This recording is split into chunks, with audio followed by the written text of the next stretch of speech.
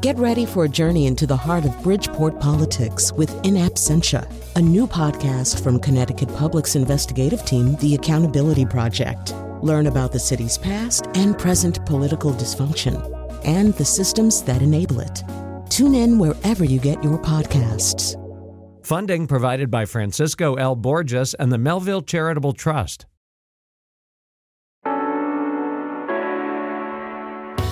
This is Where We Live. I'm Lucy Nalpathanchel. Today we're talking about children and young adult books. Scholastic is a publishing powerhouse that's ever present in schools today. My first grader brings home a Scholastic insert every month. Coming up, how does one of the biggest children's book publishers decide which books to market to millions of kids and their parents? We'll also speak to a Connecticut-based children's book author about how she's seen the industry change during her career. And we'll hear about efforts to promote diversity in books and among the authors' illustrators who are creating them. Now, what was your favorite book when you were a kid? What new authors or new books are you reading to your children? You can join the conversation, 860-275-7266. Email wherewelive@wnpr.org. Find us on Facebook and Twitter @wherewelive. Now, this weekend is the 25th Connecticut Children's Book Fair. The annual event is organized by the Yukon Library and Yukon Bookstore. To tell us more, in studio with me is Kate Capshaw, professor of English at Yukon and incoming president of the Children's Literature Association. Kate, welcome to the show. Thank you. I'm so glad to be here. Tell me a little bit about the Children's Literature Association. This is a group, an international group of scholars, largely, but it also includes librarians and teachers and a large cohort of graduate students who are studying children's literature. And its goal is to promote the serious scholarship in the field. So its goal is to develop ideas and publications around children's literature, and that's broadly configured as including pop culture, classic texts, new media, all kinds of different materials. When we told our listeners via social media, Kate, that we were doing this show, we heard a lot from a lot of listeners and people on Facebook and Twitter talking about their favorite book when they were kids. There's so many that we could talk about today. But what makes a book become a classic? Oh, that's a great question. I think for me it has to do with language. So my favorite text as a young person, my favorite was poetry. I loved listening to my father recite Gwendolyn Brooks. I loved reading Langston Hughes' poetry. And so the words really sort of leapt off the page and into life. And I think it's the language, but then also I think it's the creativity in the images. And so if you have a distinctive visual style like Dr. Seuss, for instance, or Florence and Wendell Minor, who are coming to the book fair. There's gorgeous picture books, and children really get immersed in those images and kind of lost in their imagination. I think about the classic Where the Wild Things Are by Mara Sendak, the illustrations that really just jump out of the page. My child literally asked me to read that to her every night. Yes. That's the book she wants, even though we have all these books in the house. That's the one she wants every night. But we're curious today, too, about talking about books that have diverse characters. Ones that have become classics. We think back to The Snowy Day by Ezra Jack Keats. And earlier this year, the U.S. Postal Service released their Snowy Day Forever stamps to honor this classic that was written back in 1962. I should mention it also got a Caldecott Medal winner. How did that book change children's literature? Well, that book was really tremendously important, and it continues to be important to families and to African-American artists who see it as kind of predecessors. So illustrators like Jerry Pinkney and Brian Collier have talked about the influence of that text on their own work. It's a beautiful book. I mean, its collage aesthetic is absolutely extraordinary. It's gorgeous. It's kind of a timeless book, in part because it's set in a out-of-time space where the child isn't located in a particular era. So it's a beautiful text. Now, if people aren't familiar with the book, Peter is a little black boy. But when I understand that when Ezra Jack Keats wrote this book, that wasn't his intent to make a point to have a little black boy in the book. Right. And Viking was if you look back, a little bit vexed about what to do with this text. Keats had been known as an illustrator. He put forth the book, and Viking, which had always been a very progressive press, invested a lot of money in it. It was a full-color publication. But then when they went to market it, and K.T. Horning at University of Wisconsin has documented this, sometimes they advertised it as having a white child.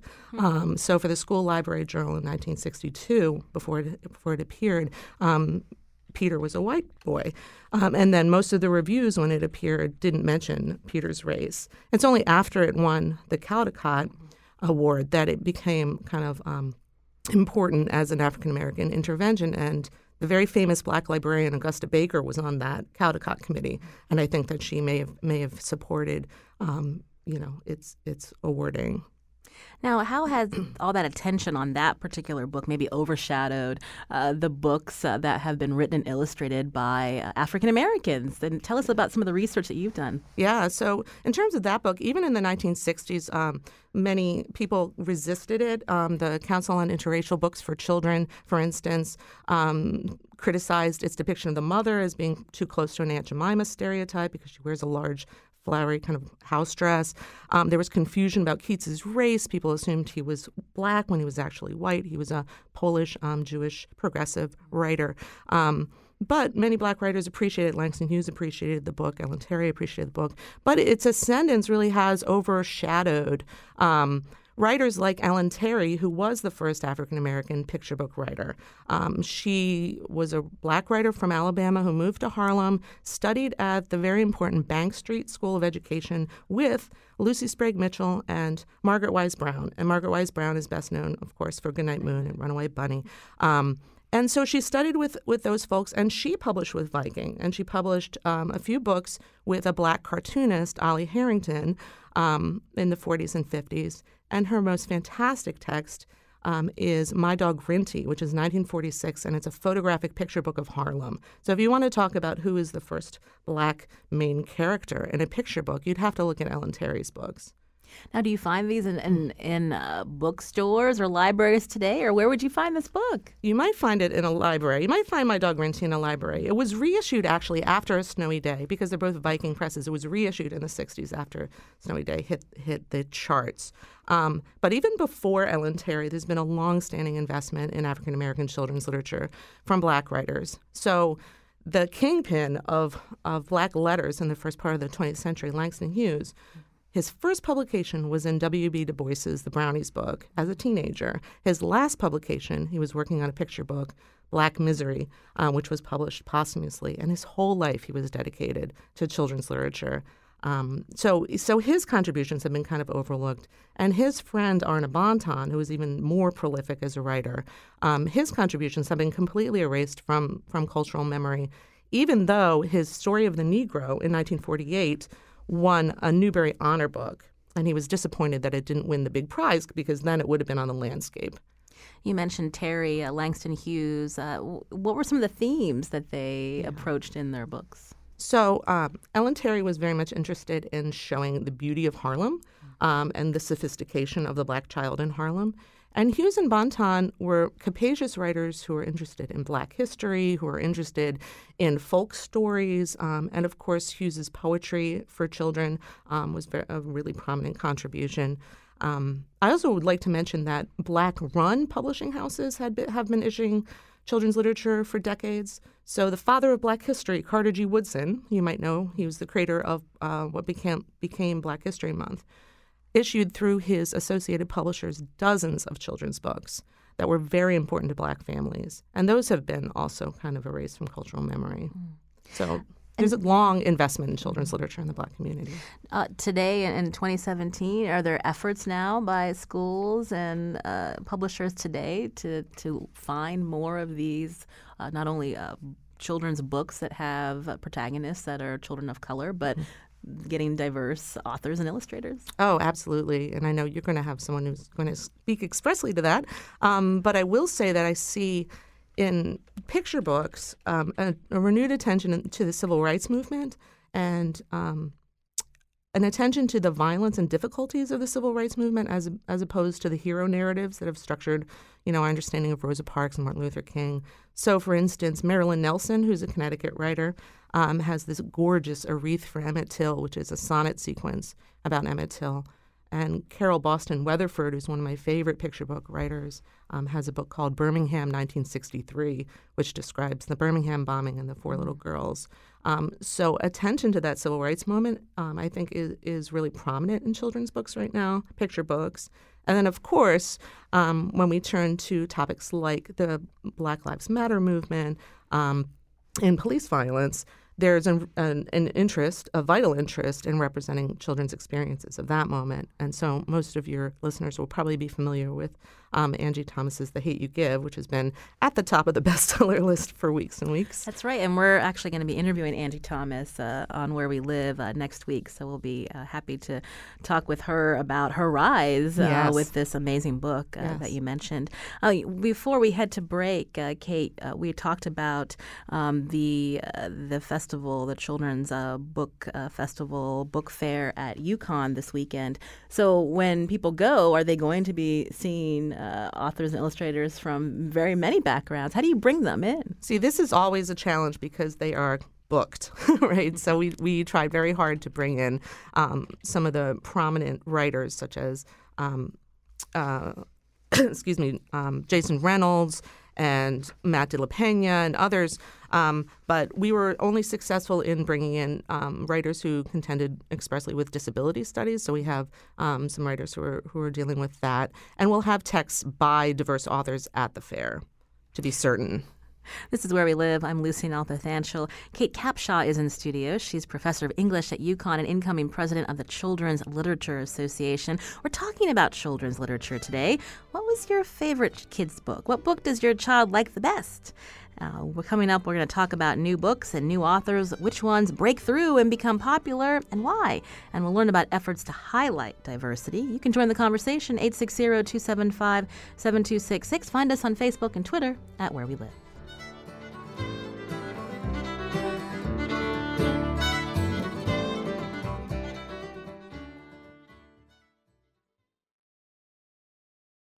This is Where We Live. I'm Lucy Nalpathanchil. Today we're talking about children's books. Many of us can name a favorite when we were kids. They may be the same books you're reading to your children now. A listener tweeted the book Emily's Balloon by Kamako Sakai is one of her favorites. It illustrates the imagination of a young child. It doesn't hurt that her daughter's name is Emily. Also, Kalila says, Are You There, God? It's Me, Margaret by Judy Blume is one of her favorites. Now, there are a lot of new authors and books to highlight. Which contemporary ones do you recommend? Join the conversation, 860-275-7266. Find us on Facebook and Twitter at Where We Live. We talked a little bit about how diverse are these new books coming out today. According to the Cooperative Children's Book Center at the University of Wisconsin-Madison, only 12% of new children's book authors or illustrators last year were people of color. And not even a quarter of these new books had main characters who were minorities. Now, why is this important? Joining the conversation now is Dhonielle Clayton, author of The Bells and the Tiny Pretty Things series and COO of We Need Diverse Books. Dhonielle, welcome to Where We Live. Hi, thanks for having me. Tell us about We Need Diverse Book, how it started, and what kind of efforts and success have you seen? We Need Diverse Books is a nonprofit. It started in 2014 as a response to an all-white and mostly male BookCon and BEA panel. They had a grumpy cat, but they didn't have any people of color on those panels. And so L&O and a bunch of friends started a hashtag called We Need Diverse Books, and it went viral for several days. And we are trying to get at this issue from several different layers. So we created programming around those things that we thought would help target where the problem was actually happening. So when you talk about this comprehensive approach, tell us a little bit more about, I know that you give grants, there's mentorship programs, but you're also trying not only to highlight new talent, but to just get new faces and new skills and experience into the publishing world too? Right. So we are trying to diversify from the inside and from the outside. Agents, editors, publishers. We give grants to up-and-coming writers. We give grants to people who want to work in publishing. We also have the Walter Award, which is for the best diverse book of a certain year. Working with librarians, we also launched an app so that librarians and teachers and educators can also find diverse books to answer that question that we kept hearing when we were on the road at these different events. Where are the books? We created an app called Our Story. So we've done all of these different types of programs so that we can try to get at this issue from all of the different angles. because it's such a multifaceted issue. It shows up in so many different arenas as, I think, the reason for why we aren't seeing as many books by and about people of color, people with disabilities, people from marginalized backgrounds, people that are underrepresented. Now, you're also an author of books. You have a background in literature. Growing up, why do you think there's been such a gap? I think that the industry has organized itself around what is mainstream and has catered to that voice. And when I say what is mainstream, I think it's catering to white, heterosexual, Christian, able-bodied, cisgender people. And so anything that deviates from that as the default human being has been seen as niche. And those books have been sort of put in these little groups and sort of gone off to die in those little small niche markets, instead of opening up what it means to be human and what it means to be a hero. And I think that is starting to change, and stories about all kids are starting to be seen as mainstream and big and given to everyone. And I think that's the thing that sort of has been starting to shift and needed to shift. And as an author, I just wanted to contribute to that. When you look back to the books that you enjoyed as a child, Danielle, what do you think about, tell us some of your favorites, and when you look back at them today, what do you think about those gaps that you've identified now that you're an adult? Well, my favorites were Harriet the Spy and The Phantom Tollbooth and A Wrinkle in Time, and hideous, but Sweet Valley High. I wanted to be those girls. I liked that book too. Yeah, I ate those up like candy, and it's because those were the books that were given to me. Those were the books that were in the classroom, and I actually was fortunate. I think that as an African American child, I came from a literary tradition with giants, and I was given Walter Dean Myers and Virginia Hamilton and Mildred Taylor. But I also wished that I had books that weren't that were like Sweet Valley High, and there just weren't those books. There were books about civil rights and slavery and triumph over oppression, and those were important books as well. But I also wanted a little magic, and I wanted a little bit of kissing, and I think that's what I was missing growing up, and I think that's what I write. As an author. This is Where We Live. We're talking about contemporary children's books. On the phone with me is Danielle Clayton, author of The Bells and the Tiny Pretty Things series. Also, COO of We Need Diverse Books. In studio with me, Kate Capshaw, professor of English at UConn and incoming president of the Children's Literature Association. Kate, what do you think about some of the thoughts that Danielle shared with us about reflections of like why there was has been a gap for so long? I think her observations are spot on. I mean, absolutely. People of color and people with disabilities and people of various identities have been sidelined in children's book publishing. To her point about, which is a fantastic point, about the need for books that don't focus perhaps on problems, but on heroes of other kinds. I really love the Ms. Marvel series, G. Willow Wilson's Ms. Marvel series, because it has a Pakistani Ms. Marvel. And I think that that's a fantastic contribution. I'd also say that fantasy by writers of color is really on the upswing. So Nnedi Okorafor's work, which is influenced by Nigerian experience, is wonderful. Cynthia Leitich Smith, who's a Native American author, has now a trilogy of fantasy texts. And an independent publisher, Lee and Low, has a whole line of multicultural fantastic texts. So there's magic. There is magic out there. Now, what about the role of independent presses and how they're changing the landscape today, Kate? That's right. As I mentioned, Lee and Low is one of my favorite publishers because their entire mandate is multicultural texts, and they have a number of different imprints within that focus on various identities. But there are presses that come out of particular communities. So, for instance, Just Us Books, which is an African-American publisher founded by Cheryl Willis Hudson and Wade Hudson, is a wonderful press. Cinco Puntos out of Texas publishes Latinx texts. Thetis Books, which is a Canadian publisher, focuses on Indigenous authors and Indigenous texts. So there are books out there from communities if one looks for them. Joining the conversation now is a children's book author for a number of years. She's based in Connecticut, Elise Broach. Her books include When Dinosaurs Came for Everything, The Wolf Keepers, and Masterpiece. Elise, welcome to Where We Live.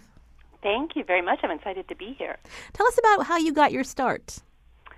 So I have always loved writing from the time I was, 6 or 7 years old. I always loved making up poems and short stories, and I would try and write novels with my friends, trading chapters back and forth. And then I went to I ended up going to college focusing on history, and I went to graduate school in history. And when I was about halfway through my dissertation, I got married and had kids, and I couldn't easily travel to do the research I needed to do to finish the dissertation. So I ended up taking a class on writing for children just at the local high school. It was actually the Wilton Adult Education Program. And I met people in the class. We formed a writing group. I also took a Patricia Riley Gifts class on writing, which was a local class in Fairfield. And it just kind of launched my career. We all started trying to write picture books because we imagined that would be easy. Picture books are really one of the hardest forms to write because they have to be so tight and so powerful emotionally. But a group of us were submitting to publishers because the children's publishing industry, unlike adult writing and publishing, is really still pretty open to newcomers. You don't have to have an agent. You don't have to have a special connection to get a manuscript read. So we were just all sort of supporting each other, writing and sending off our manuscripts, getting endless rejections, which is a huge part of the process for anyone who's considered doing this. And then I was lucky enough in 2000 to have 2 picture books just accepted from 2 different publishers, from Putnam and Dial. And that kind of launched my career. And I've feel so lucky that this is what I do. I go to schools and I write books, and I get to talk about children's literature all the time, which is, very satisfying for me. Now, Elise, as an author, how have you responded to attention on the need for diversity in the characters that children and young adults are reading about and looking at? Well, I just think this is such an important issue, and I'm so grateful for people like Danielle who have just made it their life's work to bring this kind of attention to it. And I think that our humanity is enlarged tremendously by having a diverse cast of characters, not just different ethnicities, but different faith backgrounds and different gender identities and all the things Danielle was talking about. So, in my own books, I will say that characters tend to come to me fully formed.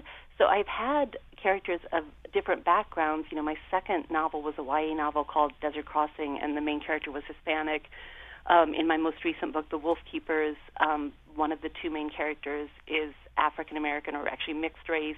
But it wasn't as though I thought I need to put diverse characters in my book. I mean, I'm just a huge believer in fiction reflecting the world. So I think it's more organic than that for me, but I just value so much that books with a diverse cast of characters are receiving the attention they are now.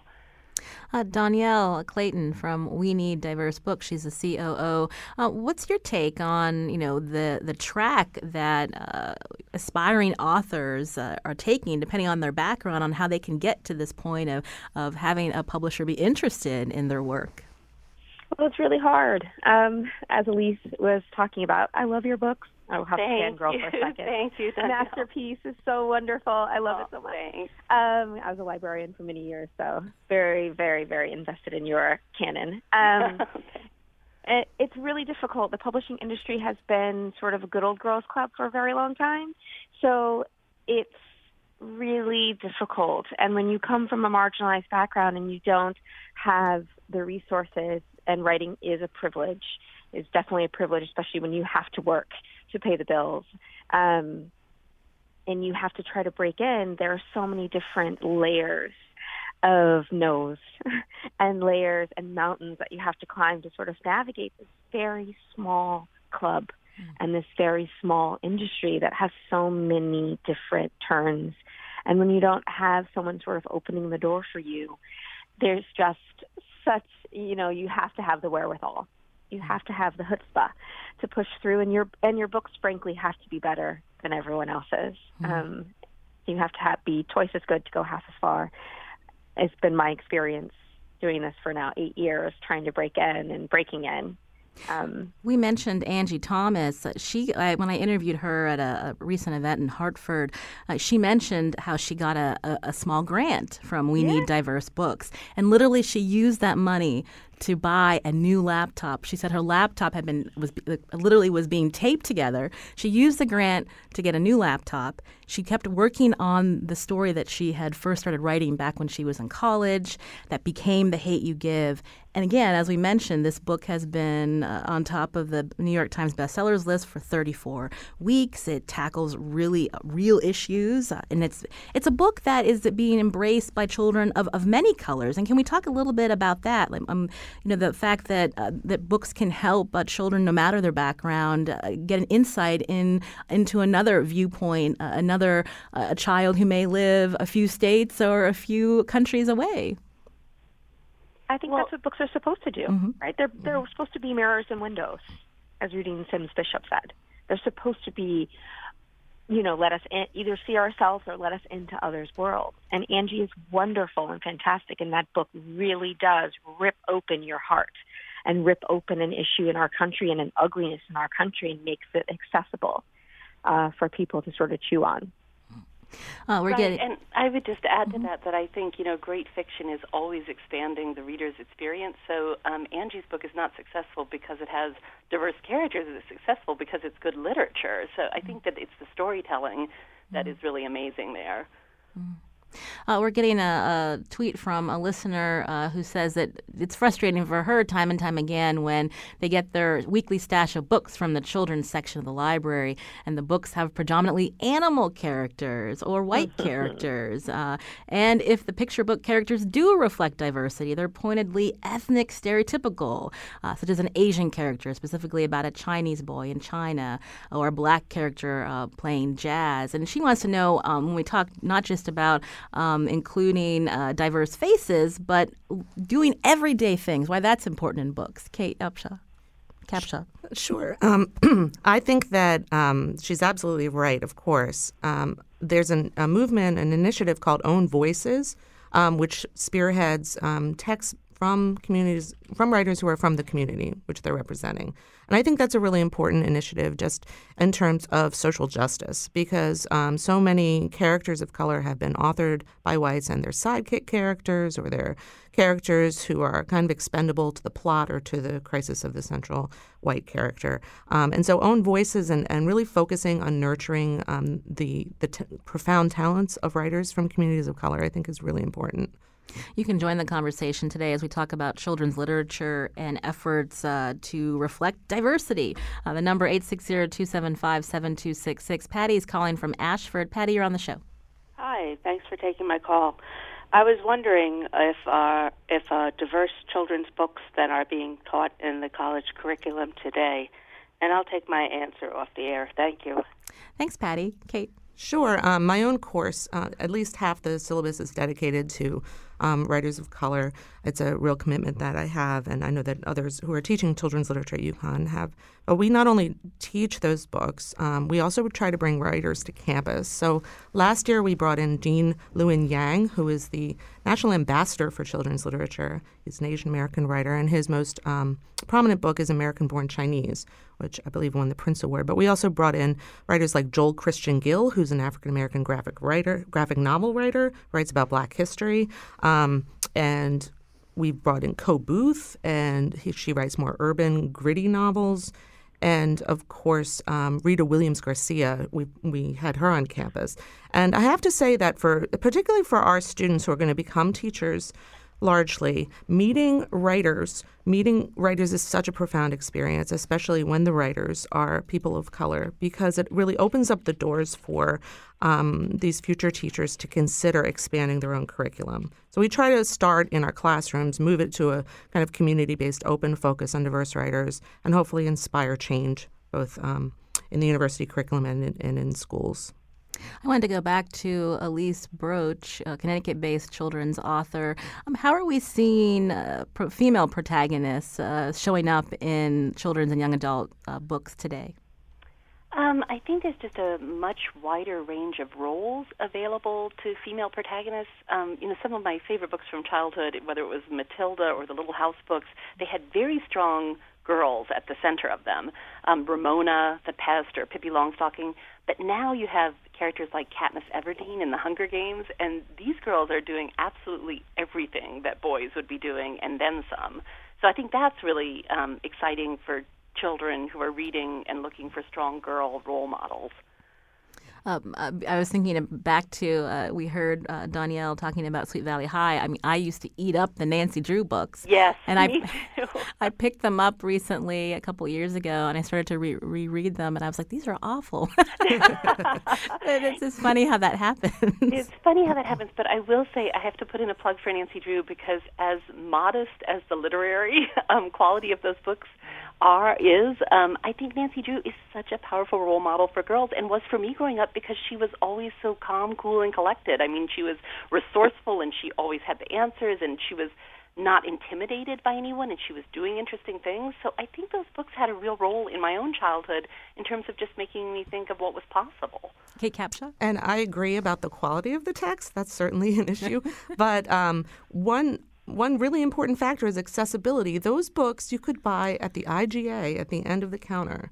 You could buy them for a few dollars. And so that's part of the issue, I think, with distribution of text by people of color, that publishers need to get behind these, like profoundly need to circulate them and get them into libraries and classrooms and make them accessible. I'm not saying they need to be necessarily at the end of a supermarket, but why not? I mean, those Walmart, Target, other places have space for books.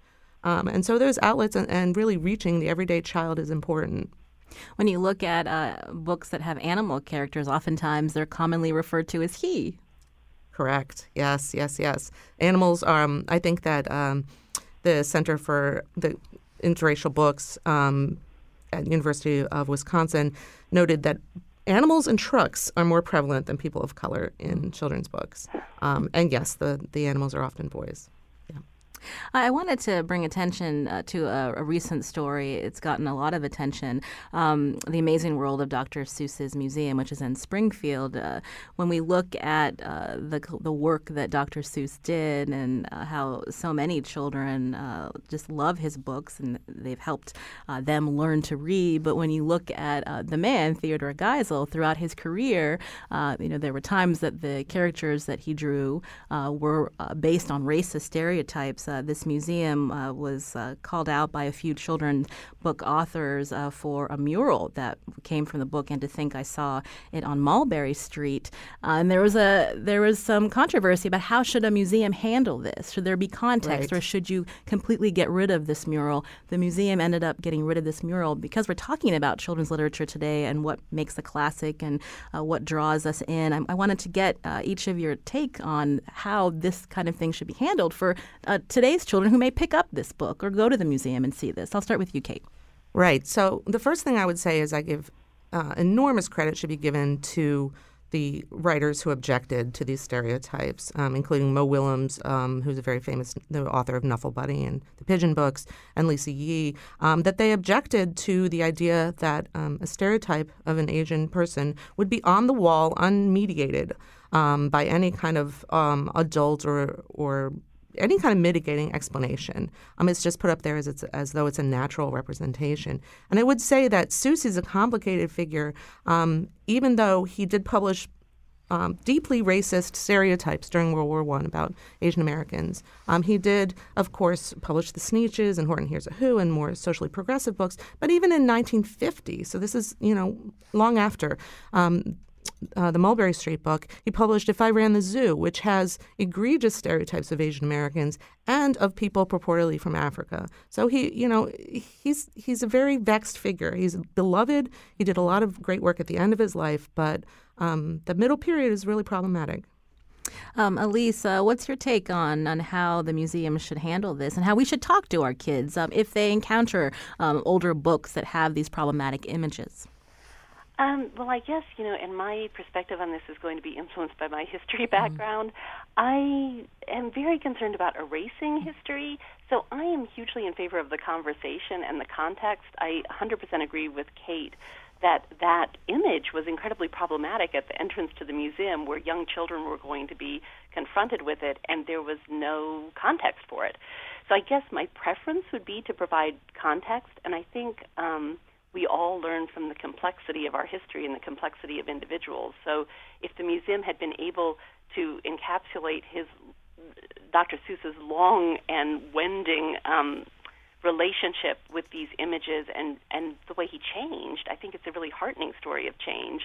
I think that would have been great, but it does become a question of, with a certain age audience, can you really delve into the complexity of that? So I was sympathetic to everyone in that situation, I have to say. I know those authors. I think it was a very brave and important stand that they took. I understand the museum's dilemma with it. I feel like context would have been my preference. I'd be curious what Danielle thinks about it. Danielle Clayton from We Need Diverse Books. I think I have a very different point of view. I think when it's in our history in this country, it's always people of color and their pain and their bodies and what they look like that are used as teachable moments for white people and white children. And I think walking into a museum and seeing Yellowface and seeing those caricatures of Asian people, it's a teachable moment, but a teachable moment to who? And I think about the little Asian child and the little black child walking in and seeing that and how they would feel, and then seeing the plaque that says, okay, Dr. Seuss, who takes up an enormous amount of space in elementary school already, his canon over and over and over again. He's a giant. And seeing that he made illustrations that looks like that, that is it's just a crisis for me. I'm just thinking as when I was a small person of color. Yeah. It's a crisis. It's a crisis of thought. You think, oh my gosh, someone's work who I love also is a bigot and also illustrated people who look like me and people who are my friends in this really damaging way. And then that is used as a teachable moment to teach about racism. And then you as the child of color become a teachable moment, and people who look like you become that. So we have to be careful about who are we actually teaching about racism and who are we privileging in that conversation. And when museums do things like that, a mural, that's huge. Yeah. Well, it was a bad choice for the mural, but then do you expunge all his illustrations? And as Kate pointed out, there are many. I mean, do you just expunge all of those from the record of Dr. Seuss's work? It's absolutely hard. Not. Absolutely not. You tell the truth. You tell the truth. But it's about how you frame it and how you present it, who you are trying to teach this to, right? Because we cater to a certain child and a certain voice. I think it's all about framing, and I think historians and museums can do a better job at giving a full, comprehensive sort of look at someone's body of work and their pitfalls as humans and their human frailty. I think it's about presentation. I think a mural is a bad start. Absolutely. That's like walking into a museum and seeing, here's an effigy or a lynching. Let's talk. Let's not do that. Let's try a different approach to presenting the dark side of history. This is Where We Live. I'm Lucy Nalpathanchel. On the phone with us, Danielle Clayton, author of The Bells and Tiny Pretty Things series, CEO of We Need Diverse Books, Elise Broach, Connecticut-based children's author, and also in studio with us, Kate Capshaw, professor of English at UConn. Today we're talking about children's literature, and coming up after the break, Scholastic gets millions of books into the hands of students each year. How do they choose which books to highlight? We'll find out, and you can join us too. Find us on Facebook and Twitter at Where We Live.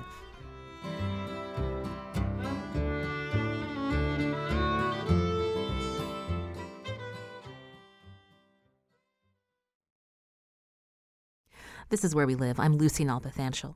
Libraries play an important role connecting children to books and fostering a love for reading. You can also credit publishing giant Scholastic for reinforcing the importance of reading and having books in the home. School children bring Scholastic pamphlets home each month, and PTOs hold those book fairs inside schools. Now, how does Scholastic choose which books to market to students and their families? On the phone with us now is Nancy Mercado, editorial director at Scholastic. Nancy, welcome to Where We Live. Hi there. I'm delighted to be here. I understand you've partnered with We Need Diverse Books. Tell us about that relationship and why that partnership happened. Yeah, that partnership has been really incredible. We have flyers with them for the elementary schools and a little bit older, several flyers per year, and they really help us to sort of select the best of the year, and really making sure that that flyer presents every, possibility, and that everyone sees themselves represented. It's through the Scholastic Book Clubs. I understand that you've been working in children's publishing for almost 2 decades. So when you look at manuscripts, what are you looking at? It's a competitive field. What stands above the rest? We heard Dhonielle Clayton saying earlier that you have to be, your writing has to be so much better than others. I'm just curious what you're looking at. Yeah, for me, it really is about looking to see what will make sort of a lasting contribution to the canon of children's literature and looking for the gaps, looking to see what haven't we published yet and really, sort of keeping that in mind. But it really comes back always to me to making a book that will make that lasting contribution. I was looking at my son's Scholastic pamphlet the other week, and I noticed that it was divided in 3 parts. You had something related to first and second graders, and there was more geared towards the time of the year. And then there was another insert in the back that just was diverse books. And I was wondering why they were divided that way. That the diverse books were divided in a separate pamphlet, yes. Oh, I see. I think for us, what we really try and do is make sure that across the board in all of our catalogs that there's a diverse representation throughout everything. So the We Need Diverse Books flyer specifically is focused on diverse representation, but really that representation goes into all of our other catalogs. So, I mean, the books that we're acquiring from other publishers and the books that we're publishing at Scholastic are used in clubs and fairs and across all of the clubs. What about, I understand you're an editor for Latinx. What's your perspective coming from that? Yeah, so I mean, I think one of the things you're talking about book clubs, and one book club that I have to mention is the Club Leo flyer, which offers books in Spanish and bilingual books, and that's particularly important to me. We have a whole division, Scholastic en Español, that publishes books in Spanish, and those are just really terrific. They translate a huge number of books every year. So for me, that's been incredibly important and very gratifying, about working at Scholastic. And then in terms of Latinx in publishing, that is really a group of people within the industry who have come together and really trying to advocate for more Latinx people working in publishing and helping to really kind of make sure that that we're uplifting the voices, the Latinx voices that are already writing in the community. What are the popular books today, Nancy? Magic Tree House, Harry Potter? Yeah, I mean, we did this. The Scholastic did a kids and family reading report. We just did our recent one, and in that, we talk about what are some of the most famous, what are the most popular books that parents are looking at for their kids, and it really is a lot of the sort of tried and true things. The I Survived books that I edit are on there, which always makes me happy. But we have the Magic Tree House rather, and I was going to say Magic School Bus, but that's a whole different series. But there's a lot of the same things that you've seen before. The Harry Potter books show up every year. Dhonielle and Elise, what are some books that new authors, illustrators that people should be paying attention to? I'll start with you, Dhonielle. This is such a hard question. Oh my God! You asked the librarian what's favorite books they should be paying attention to. Jason Reynolds' Long Way Down just came out. Nick Stone's Dear Martin just came out. These are wonderful books that I really love in the YA scene. For middle grade, oh my gosh, this is so hard. You might have to circle back to me because I'm blanking out on everything. There's so many books that are coming out. I'll go to Elise Broach. Yeah, so I'm just so impressed by the richness and the innovation that is happening in children's literature right now. I mean, I am very interested in these meta picture books, the well-known ones like B.J. Novak, the Book Without Pictures. Mm-hmm. But the books that are kind of about storytelling that still seem to engage kids, I think that's very interesting. There's a lot of YA that I think is breaking new ground in terms of like telling a story backwards, or E. Lockhart, also known as Emily Jenkins, she does a great job with these books that start in one place and with kind of an assumed truth, we are liars, and then they work backwards to tell you what really happened. I mean, there's really interesting stuff going on in all sorts of different areas. Kate Capshaw is in studio with us from UConn. My students are really thirsty for texts that respond to the current moment. And recently, Tony Medina came out with a graphic novel, I Am Alfonso Jones, which is a response to police violence. And my students are so excited to read this text.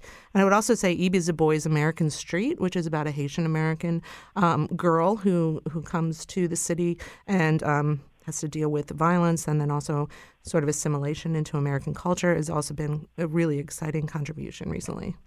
I think a former children's librarian's on the phone with us, Barbara from Rocky Hill. Barbara, you're on the show. Yes, thank you for taking my call. And I'm so glad to hear Danielle mention Wrinkle in Time because it's my total favorite. But I really wanted to talk about One Gorilla by Anthony Brown because it's one of these books that if you first look at it, you think it's an animal accounting book.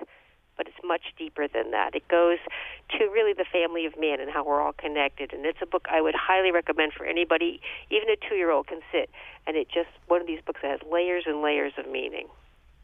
I was curious before we end the show, how has self-publishing and Amazon impacted the landscape, or is it more affecting more of the adult books out there? Kate Capshaw. One of my favorite writers is Zetta Elliott, and she's a self-published author largely, and she writes wonderful picture books as well as young adult texts like A Wish After Midnight, which is a combination of historical fiction and fantasy. I think she's fantastic. She hustles. She is working very hard to stay present, and I give her all the credit in the world because her work is amazing, and she's made substantial contributions to the field.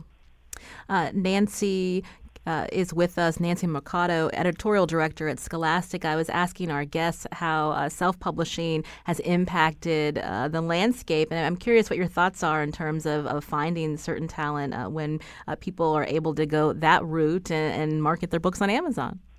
I think, self-publishing is definitely a terrific option. I think that we in the publishing industry are looking at people who are self-publishing, and we're certainly keeping an eye out on, who is out there that might want to enter into traditional publishing as well. Kate Capshaw, again, is professor of English at UConn, incoming president of the Children's Literature Association. We have a caller that wants to know how, as incoming president, you're going to be able to work with issues of diversity in children's literature. Thank you for that question. We have a dedicated committee at the CHLA on diversity issues, and we recently created a grant to support critics who are working on texts by people of color and texts about disability. And so we're hoping by transforming the scholarship, we'll be able to transform professors' awareness of these texts and ability to teach them in the classroom. Mm-hmm. Nancy, from Scholastic, I was curious. We heard from Danielle and Elise about their careers and what their advice is to aspiring authors. But since you're at Scholastic, what would you say to someone listening who thinks they've got a great idea for a story and they want to take that next step? Sure. I think, the first thing is to know that your story matters. And then I also would say that, one of the things we found in our Kids and Family Reading Report is that kids want books that make them laugh, and kids want books that help them imagine other people and other people's lives. So to me, it's really about focusing on the craft of your writing and making sure that that is your goal, that improving your craft at every turn and taking workshops and doing things like that, and working on those books that will make kids laugh and that will help kids imagine, what it's like to be somebody else.